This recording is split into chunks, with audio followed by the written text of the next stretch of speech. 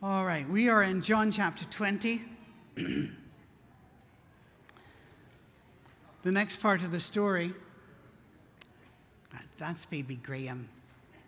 He's lovely. We pronounce it with two syllables. You do it with one, right? Graham? Okay. I'll teach you English one day. It's a lovely language. It is. Over here, you would call somebody with the last name M-O-O-R-E, Moore, and we pronounce it Moore. I always say, just remember a cow's job description, Moore. So it would be Graham Moore. Doesn't that sound better? Come on. What you've given up. Anyway, and you could have talked like it, but you shot us, so we're moving on. John 20. This is the next chapter. Early on the first day of the week, while it was still dark. So let's talk about that. You don't want to become really dogmatic about this, but as a general rule, sundown on Saturday to them is the beginning of Sunday. And so sometime after dark Saturday and while it was still dark on Sunday, somewhere in there, this is the first time they can move. Why did they have to wait? It had nothing to do with soldiers or gathering material. It was all about Sabbath. You couldn't go do this on Sabbath. So they waited. Mary Magdalene went to the tomb and saw that the stone had been removed from the entrance. So she came running to Simon Peter and the other disciple, the one Jesus loved. And again, more modern people or scholars are arguing, and they have good arguments, that that's Luke. Traditionally, we believe that that's John. That they've taken the Lord out of the tomb. We don't know where they have put him. I'll stop right there. Notice she didn't run back saying, he is risen. The reason is not that she had a lack of faith. She had a lack of experience. We're not ready for risen people. That's not part of our story. And it certainly wasn't part of their story because they didn't quite understand the scriptures. They didn't understand what Jesus had been saying to them. So Peter and the other disciple started for the tomb. Both were running, but the other disciple outran Peter. Men. Even writing the story, they have to say, I won. It was a race. But Peter started first, but I took him in the third lap. Men. Anyway, we're going to talk about men next week, too. We talk about birth. Hang on. Hope I have a job the next week. Other disciple outran Peter and reached the tomb first. Now, it's actually a pretty funny story. He bent over. He's looking in. You don't want to expose your whole body, right? So he's looking in, and he sees the strips of linen lying there, but he did not go in. Then Simon Peter came along. I love that, came along. Like, eventually, the old man made it. But being Peter, he went straight into the tomb. It's just, John got there first. He's watching everything, and Peter just right past him. Why? Because that's who Peter was. Peter was always all in. And I love that. We have I love the fact our oldest grand wakes up, if you ever watch Spinal Tap, he wakes up at 11. Not the clock. He's turned to 11 on a dial that goes to 10. It's just, he does not get up. He explodes. And he is like that until he is done with the day. He never slows. And then when the bedtime comes and you put him in there, you think, he's going to vibrate this bed all over the floor. And then he's gone. That's all his speed. But you know something? If you've got a kid like that in your life, love them, because they'll love you all the way. They will run to you. They hold nothing back. And Peter was one of those guys. He saw the strips of linen lying there, as well as a cloth that had been wrapped around Jesus' head. The cloth was still lying in its place, separate from the linen. Finally, the other disciple, who had reached the tomb first, we know, also went inside. I love the humanity in Scripture. He saw and believed. So, what did he believe? Well, there's a parenthetical statement here. They did not understand from Scripture that Jesus had to rise from the dead. Now, here's where we have to talk to you about how your Bible was put together. We did a whole thing on this last summer. I think it was last summer.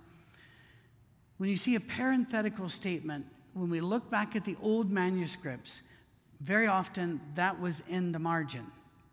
and eventually it got worked in. In other words, a copier was explaining what was happening at this point. And eventually that got moved into the text. Should that make us then go, oh, every word is God-breathed? No, God can tell a copier what to write too. You know, he can, let's not worry about things like this. We have Jesus, we have the story. But again, and it makes me wonder if the copier got it wrong here in that the disciple says he believed, but the copier says they still do not understand. What did he believe? That's a really good question because we don't have it. It's not spelled out for us. If the disciple whom Jesus loved who got there first was Luke, we also think Luke is one of the two guys on the road to Emmaus. If that is true, he didn't believe that Jesus was raised from the dead and all was well. But he still believed in Jesus. Now think about that. He had no idea what had happened. He had no idea what would happen. He was disappointed and sad, but he still believed in Jesus. Now you remember John 11, where Jesus is standing in front of the sisters of Lazarus. Lazarus is right there in the grave, and he's looking at them in the eye, and he says, the people who believe in me will never die. Do you believe this? Are you willing to believe the impossible? Are you willing to go to the impossible, to the absurd? This guy was, but he didn't know where he was. Now Mary stood outside the tomb crying. Now she wept, she bent over to look into the tomb. She didn't go in. She was a more obedient Jew at this stage than Peter, because you didn't go around dead people, because if you were, then you were unclean. As she wept, she bent over to look in the tomb and saw two angels in white seated where Jesus' body had been, one at the head and the other at the foot. I want to stop here. There are people who will read the different gospel accounts and say, oh, there are contradictions here. One of the contradictions they'll do is say, there's one angel, there are two angels, there's no angel. Yes. Well, what about, isn't that a contradiction? No, angels aren't stationary. They're moving. They're doing stuff. There are Romans and there are hateful rioters in the street, and there are believers that are cowering in fear. You'd better hope there are angels in the area. And they are coming and going, and they are protecting. Plus, I believe they had to protect the, what do we call it, crime scene? Because you could go in there and play with this and stick another body in there, and you could do this, that, and the other and claim, no, he's still there. Angels are making sure nobody messes with this. But they're also there to give comfort. Angels don't get us. You need to know that. They don't want you to know their name. They don't want you to worship them. They don't want you to wear a little angel pen. They don't want you to, and by the way, if you're wearing an angel pen, I'm not trying to insult you. I'm just saying from an angel's viewpoint, they are mightier than you, but they are here to serve you, and they know that one day you will be above them. All right? So they're here to do their job. They're not here for your attention. But they've never put on your flesh and walked and done what you've done, to the point where sometimes when they speak, it can be a little harsh. They ask her, woman, why are you crying? This is a duh statement to us, is it not? Do you ever at a funeral look over and go, what are you doing? Why are you crying? No, we know why we're crying. Think of it, angels have never lost anybody. The rebellious angels, we could argue that bit, but she says, they've taken my Lord away. I don't know where they put him. At this, she turned around and saw Jesus standing there, but she did not realize that it was Jesus. Albert and I talked a little bit about this this last week, about when Jesus came back, what was his body? You know, his physical body, but it was also a spiritual body. There was something different. He had scars, but people didn't recognize him. Remember, he'd gone through a physical beating. That could be a lot of it.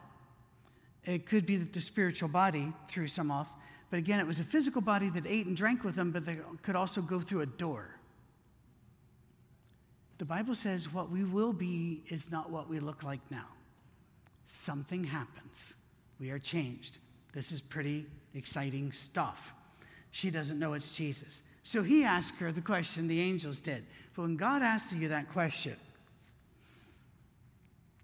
it is always metaphorical, not metaphorical. Philosophical. Remember the first question? Where are you? Where are you? Now, did God know where Adam was? Of course he did. He's God. Did Adam know where Adam was? Not really. He knew where he was physically. He didn't realize where he was now spiritually. He was somewhere else spiritually. So Jesus says, why are you crying? And then he adds quickly, who is it you're looking for? That's a question we need to ask people. Our Muslim friends right now are fasting during the day. This is their Ramadan. And at night they eat. The end of Ramadan is June 11th. And at the Music City Center, downtown Nashville, there's the iftar. The iftar is the meal that breaks the fast. And I'm going to be there to be with them. Cammie was going to be, but she needs to go be with her mom at that time. So I got Mark Street to go with me. He's got my other ticket. And I just sent a message to Nahed Zur today, the one heading it up, saying, can I get 2 more tickets? I'd like to bring somebody else with me. And I'll see what the response is. I'm not going to check my phone during church because that's a sin. And you're not fooling anybody. We know you're not reading the Bible. There you are. I'm looking forward to being with them. And one of the things that a friend of ours has been a lifelong missionary, I say lifelong, the last half of his life, in Indonesia, most populous Muslim country on the planet. Winston says they don't know that they're looking for a personal relationship with a God who loves them.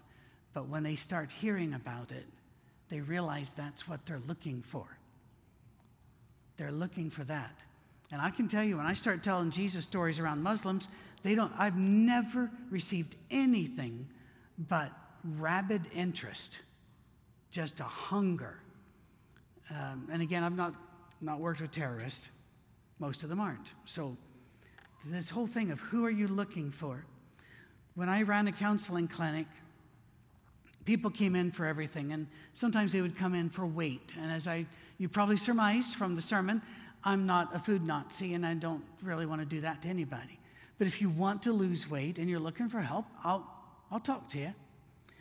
And the young lady talked about when she ate. You always have to ask for patterns and such. And I asked her to ask herself a question. I said, go ahead and eat whatever you want. Seriously, do it. But before you eat, ask yourself, what am I really hungry for? And it might be companionship. It might be entertainment. It might be comfort. It might be something other than food. And therefore, that's really not going to do it. And we talked about other things as well. But those kind of questions, we don't examine our own life. And Socrates warned us, that's a great tragedy to live an unexamined life. So where are you? Who are you looking for? She was looking for a dead man. She didn't know what she was getting. And C.S. Lewis makes a big deal of this, as so he should. And saying a big deal acts like that sounds like I'm putting down what he did. No, it's brilliant. But he really works on this. What are you looking for? And too many of us are comforted by going through a ritual on Sunday, and that's enough. Or writing a check on Sunday, and that's enough. Not a risen Savior who is also your Lord. Is that what you're looking for? There's a big difference between the God we want and the God we've got. Who are you looking for? That's, I talked to, is Gil in our room today? Talked to Gil this morning. He would not mind me sharing this story. Gil lost his dearly loved wife this last week. We all knew it was coming. Kim really showed us how to do it. She really did. Her last words right before she went, seconds before she went, was to tell Gil, say, I loved you. That's what you want. I'm going to be doing something like, who left the light on in the bathroom? It's not going to be that good a story. But talking to Gil, he talked about how he's gone through anger with God. And I said, let me share with you something the rabbis taught me. A couple Jewish rabbis. And it took years for me to really accept it. Sometimes when God disappoints you, you need to forgive him. You need to go to him in prayer, tell him how he let you down, and say, but I forgive you. That's so hard for us, isn't it? But that's what he wants. Come on, he says, let's work this out together. Randy, you got a question? Yes, Patrick, the angels that were in the tomb, they were in white. Not that they were white, but they're in white. Yes. Okay? I understand that angels are all masculine. No, but I heard that all my life, so I get that too. In Zechariah, 2 angels, female, with wings. I was also told angels don't have wings. In Zechariah, two angels come from heaven. They are female with long hair. They have wings and they have a basket in between them. And they stop when God tells them to stop and shows Zechariah what's in there, and it's evil. They are removing evil from the earth. So I was told all my life that they're always male and that they don't have wings. And Zechariah, right, Brother Albert? Yeah. Yes, mainly it's men. But you find that it's not as easy to nail this thing down as you think. Yes. Keep trying to nail something down. Today, or in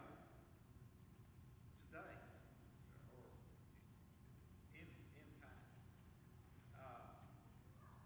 we talk about angels visiting various people,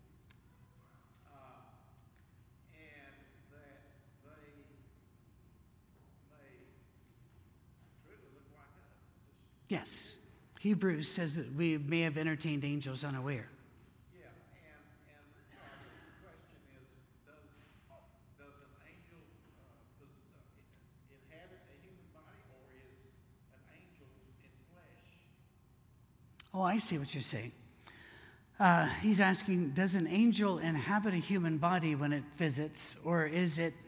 I would say most of the things in Scripture indicate that it's not in anybody else's body but its own when it comes, right? I believe that angels can work through us, but I don't believe that they inhabit our body. That's the job of the Holy Spirit. That's not the job of an angel. But an angel can set up a scenario with the help of God. The angel can see ahead of us and move some things about. And if you're asking, yes, I believe that angels can look like people. And that they sometimes you see them once and you never see them again. I've told the story so many times, and I'm sorry, but I've often wondered if this lady, an older lady, stooped over carrying her groceries, as in Scotland we call them messages, and I don't know why. Might have been an angel, but in Inverness, whenever the Highlands of Scotland found a parking place, wasn't thinking, threw open my door, because this is the driver's side, threw open my door and almost knocked her off the pavement. And before I could even say, oh, I'm so sorry, she said, Jesus loves you, and kept walking. And my first thought was, I know, I work for him, but she's gone. And I often wonder, does God every now and then do a drive-by for us, just to say, come on, get your head right? I don't know. Yes? In 1 Corinthians 6:3, it talks about we judge angels, and I believe the way that happens is when we refuse to embrace their blessings toward us, they go back and report they don't even believe I exist. They just do their job. They are created to do their job, and it's a lot more complex than we might think. We'll know more later. Paul says we will know then, even as we are known. Yes, sir. What's so amazing in verse 16 is that when he said Mary, she recognized his voice. That's right. And that's the most beautiful thing. She recognized his voice. Yeah, let's get... The song says when he calls on me, I will answer. We need to know his voice. Absolutely. She recognized the voice. That's why I read the Gospels over and over again for 6 months. In psychology, there are over 400 modalities that are styles or philosophies of psychology. One of them is called TA, or transactional analysis. And there's a lot of good in all of these, by the way, so I'm not picking a fave here. But it was really big in the 70s with the I'm Okay, You're Okay books you may have seen. The books were not nearly as shallow as that. That was just their way of getting you to buy the book. But one of the things, if you're in transactional analysis, that they will ask you is to pay attention to the voices in your head and then ask yourself, who does that sound like? You know, I lived with a tremendous amount of shame and depression.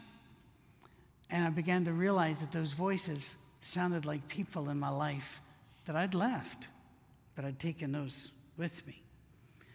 And in religion, almost every voice I heard in my head was not Jesus.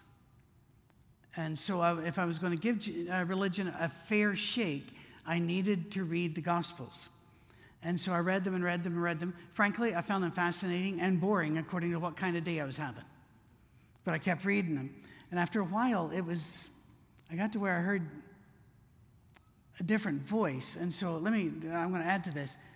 We were having the same issue everybody else had in the 80s. We were in Scotland, and it was with marriage and divorce and remarriage. Where are we? What do we do? And some friend, I think, sent it. I don't think we bought it.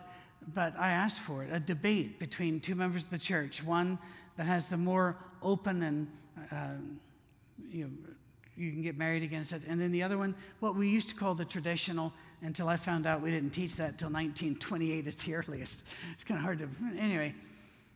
And so I read through the debate, and I remember Cammie was watching me read through it, and at the very end I closed it, and she asked me, what do you think? I'm compressing this conversation.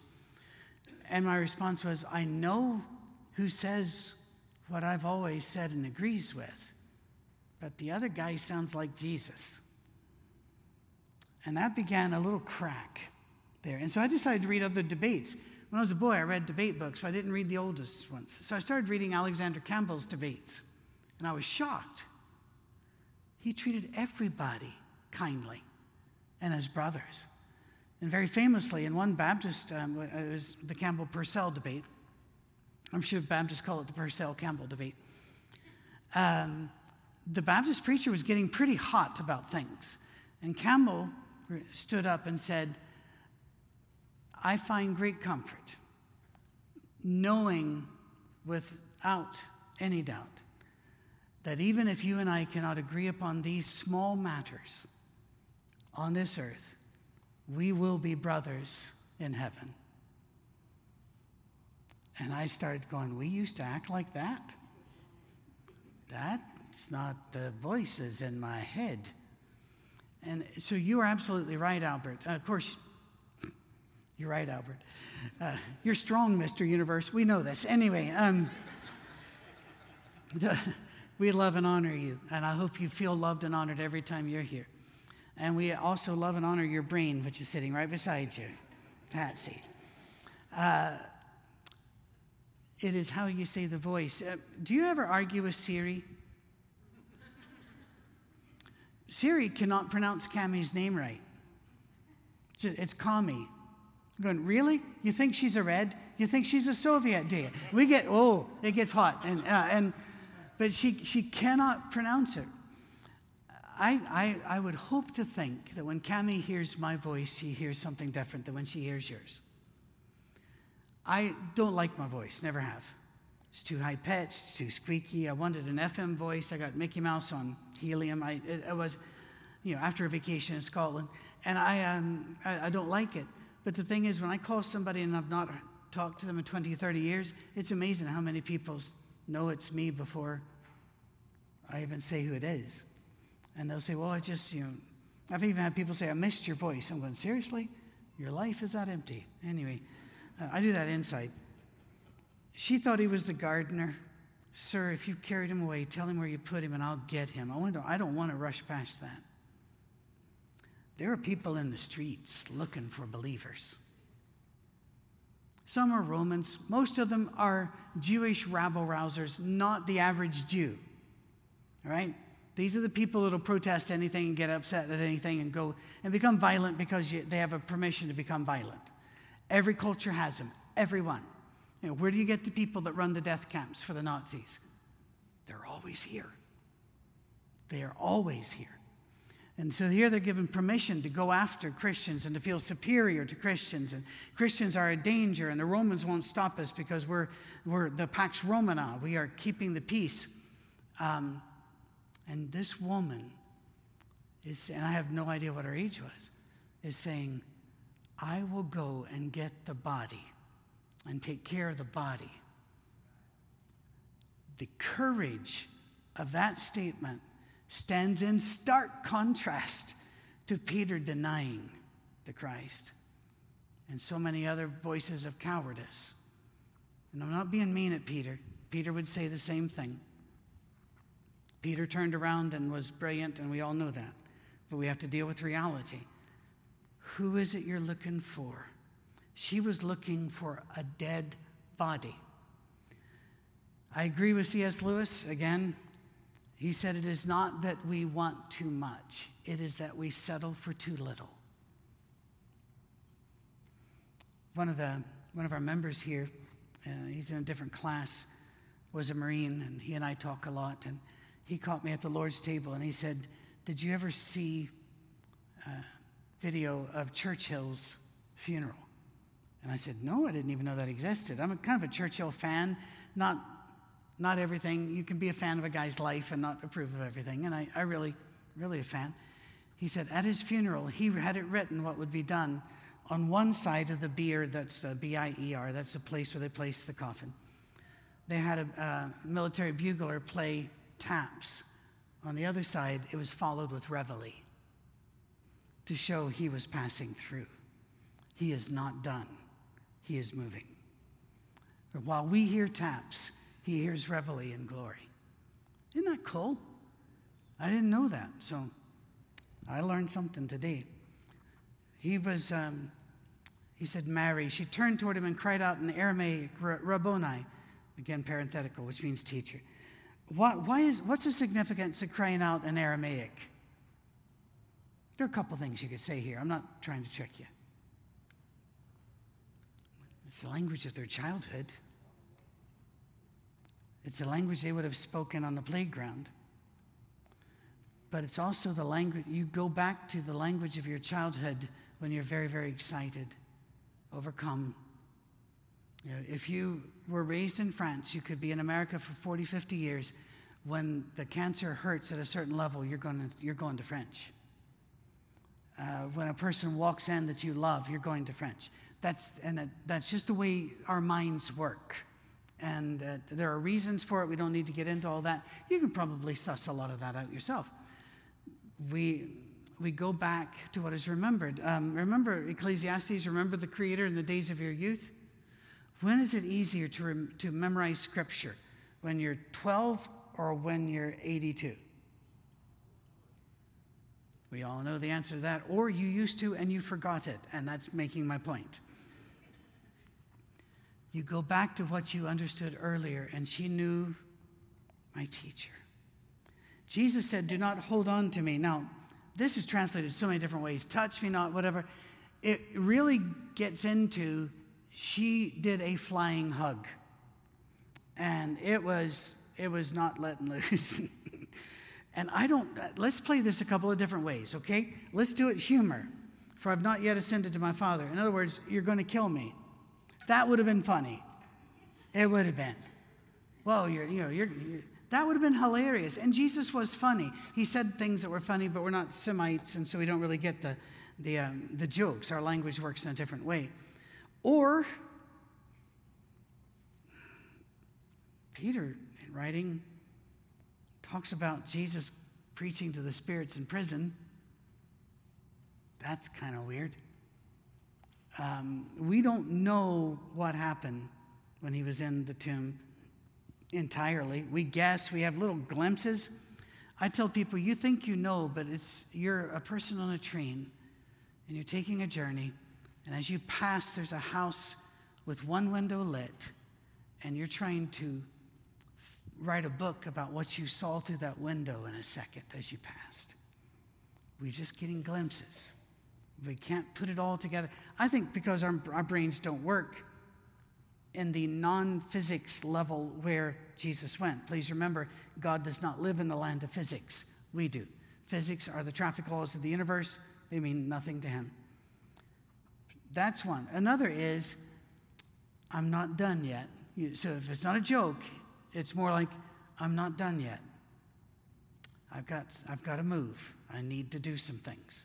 So either way, where he's going is not to the apostles. He says, go to, and said to my brothers, tell them, I am ascending to my Father and your Father, to my God and your God. The relationship has changed, hasn't it? I'm not your Savior and Lord only. I'm now your brother. He is your Father too. We are together now. Whatever he did evened it. And that's startling, but we cannot let this pass. Who was the first minister? Evangelist. Evangelist. Evangelist means someone spreading the good news. Who was the first evangelist of the risen Lord? A woman. Well, yeah, no, I said the risen Lord, not the birth Lord. Anna was the birth, and we can back it up. We can do. Who was the one that found the scripture, or knew it was scripture? Huldah. Who was the one who knew who Jesus was when he was born? Anna. Who was the first preacher? Mary. Who was the first person Jesus told he was the Son of God? The Samaritan woman. We need to remember this. Because there are people that will try to take one or two verses of Paul where he's talking to a specific situation and make it a worldwide forever law, and it wasn't intended to be. And they rip it right out of there, right beside a verse that says you're not supposed to wear any gold or jewelry or work with your hair. I obey that. My hair is styled by God as I drive the slingshot around, and sometimes it is rather bizarre, but I find that if it's really bad, people give me money and offer me a sandwich. So, don't rip it all out. Here's Mary, and she's our first evangelist. Mary Magdalene went to the disciples with the news, I have seen the Lord. And she told them that he had said these things to her. By the way, the other Gospels tell us what was their reaction. No, you didn't. First of all, guys, sometimes we need to get over ourselves. But I can kind of see that. You know, I was, because I thinking, sure you saw him. You know, who knows what their relationship was. We tend to doubt things. I can always remember, I will not tell the state or where it was, but it was not here. Because people listen. I don't want them to put two and two together and get six. I went to see a woman who's not a member of our church, but who was dearly loved by some of our church people in hospital. I went to see her several times, and she had legal pads. She was just filling up with writing. And I asked her, what are you doing? And she says, God's giving me poetry. And it is just filling my soul, and I'm writing it down. And she said, here. She didn't ask if I wanted to. She said, here.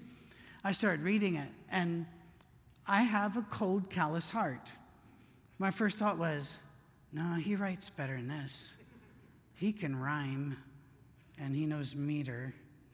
He can spell. And I'm just going, I have to fight my inbred cynicism. I do. And again, if you don't have cynicism, realize that doesn't mean you're better than me. It means you were given a gift I wasn't given. It's kind of like Cammie and I are going to celebrate 39 years marriage at the end of June. We do not assume that means we do marriage better than those of you who are on 2 or 3. I assume God knew I couldn't make it with anybody else but her. And so instead of a strength, it can be a sign of weakness. And God understood. All right? So let's open up about these things and say, all right, guys, if somebody came to you and said, that guy we buried, angels were there, and then he showed up and told me he's alive and I'm supposed to tell you. Now, you've never been to Vacation Bible School. You've never done the rocks. You've never done that. You going to tell me you believe immediately? I think we should give them grace, don't you? But again, I do, but at the other side, I want to go, guys, he laid clues. In fact, he had to show the man on the road to Emmaus he left clues, right? Go for it, Albert. You look like you're ready. 31 times in the Gospels where he said, I'm going to die, be buried, and raised on the third day. 31 times. Wow. I wonder if we could break that out, getting the copies, and because the different Gospels, and see how many individual. That's your job this week. Because that 31 times, that's pretty impressive. Well, on the evening of that first day of the week, when the disciples were together with the doors locked for fears of the Jewish leaders, and again, I do get a bit annoyed with them about this, because he kept saying, go to Galilee and I'll meet you there. Go to Galilee. And where are they? They're locked in a room. Now, you knew you were to clear the area, and they're locked in a room. Jesus came and stood among them. So this body, it is a physical body in that it has scars. You can see it, and it eats and drinks. But there's something different about this body. He can just walk into the room. And so, pretty amazing stuff here. Jesus came and stood among them and said, peace be with you. Would that be the first thing you'd think God would say if he walked into the room? It's more like, I told you, go to Galilee. Does this look like Galilee? Is anybody hearing the lake? I don't think so. Oh, let me go fishing. Oh, I can't. I'm in a locked room. He didn't do any of this. There are voices in my head, and if ever you got inside my head, you would pay money to get out. You never need to go to an amusement park again. I can walk along in my house and every now and then stop and go, wee. It's an interesting park full of dark rides. Here's the thing. Thank you. I've never ever taken illegal drugs because I know what's up there. I don't want to poke it. No, you don't want this to happen. And somebody this week said, let me run over and get you a coffee. And I went, I don't drink coffee. And they said, why not? Now, it's really because I don't like the taste. And if you get it where I like it, it's a melted Hershey bar. It's not, I don't really want that. But my response was, Cammie says I'm not allowed to have caffeine. And they said, oh, I get that. Really? It's supposed to be a joke. Anyway, good plan, Patrick. Sit down. Good boy. He says, peace be with you. That sounds awful familiar. Isn't that what God said when he was born too? How many times does God have to say, peace to you, before we quit thinking of God as being eternally disappointed in us and ready to unleash his wrath? How many times? I mean, I know many preachers, I did it too, that inspired fear, trepidation. Oh no. I can remember we had this one church building where we would go that had a metal roof. And you can do metal roofs now that are very insulated and very expensive, frankly. This wasn't one of those. It was just metal roof on metal girders. And every time it rained, services, we just stopped because you couldn't hear anything. I had a wedding like that at the factory. We did a wedding and a thunderstorm came and they didn't pony up for the microphones, so nobody could hear anything. We're all standing around looking around. How about them Preds? Nobody could hear anything. That was awful. But as the rain would come, the preachers would thunder at us and say, with the next clap of thunder, the next lightning bolt, Jesus could be back. And not everybody in here who thinks they're saved are saved. And we're going. And it's the whole Lord's Supper table again going, is it me? Is it me? Who is? It was terrifying. And yet when Jesus walks in, what does he say? What does Jesus' voice sound like? It sounds like somebody loves you. Peace. After he said this, he showed them his hands and side. The disciples were overjoyed when they saw the Lord. Again, Jesus said, peace be with you. Wow. Why would he have to say it again? Because there's another sentence. As the Father has sent me, I am sending you. In other words, you don't belong in a locked room. Be at peace. Go. With that, he breathed on them and said, receive the Holy Spirit. By the way, Brother Albert here could stand up here for the next 3 or 4 hours and talk about the significance of breathing. We're going to talk some about that next week, actually, in a sermon about birth. We're going to do some science on you, but show up anyway. God breathed into a handmade creation, and he became a living soul. God made everything by the power of his voice and will, except you. Humans he made by hand, and he breathed into them. And we find this breath, this ruach, all through Scripture.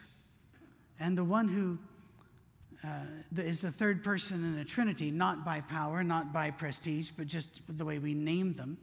The Spirit of God is referred to many times as breath, wind, moving within us. Yes?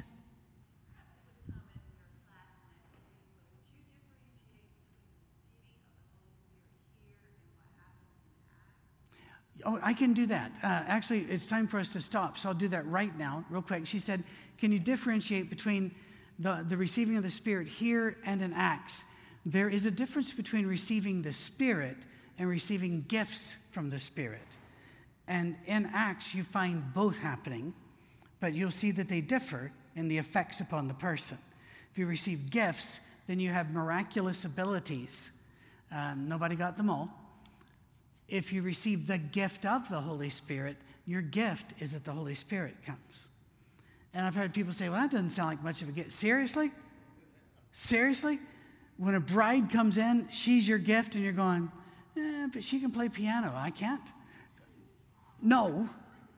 You're receiving the gift of her presence. You're receiving the gift of the presence of the Spirit in your life to guide you, your conscience. I mean, there's so many things the Spirit does for us. But we will record the class next week, and so we'll keep talking about this. Fair enough? These are visitors, friends of mine from Ohio and South Carolina. Actually, I can say the toys are from Ohio, can't I? Is that where you originated? No, I thought so as well. So good friends of mine. You can catch up next week. There was yes, Albert. The breath that each one of us has in our mother's womb from God is a receptor in which the Holy Spirit can live. And a human being is the only one that has no angel, otherwise nothing other than a human being. And so that makes us so very different. It is a receptor. In other words, it's a capacity for the Holy Spirit to come and live in us because of that. Well, we think of John the Baptist leaping in his mother's womb at the news an angel was sharing. And so there is something, and we're going to talk about this next week. We talk about birth. All right? But for now, I'm really done with you. So, cheerio, run away.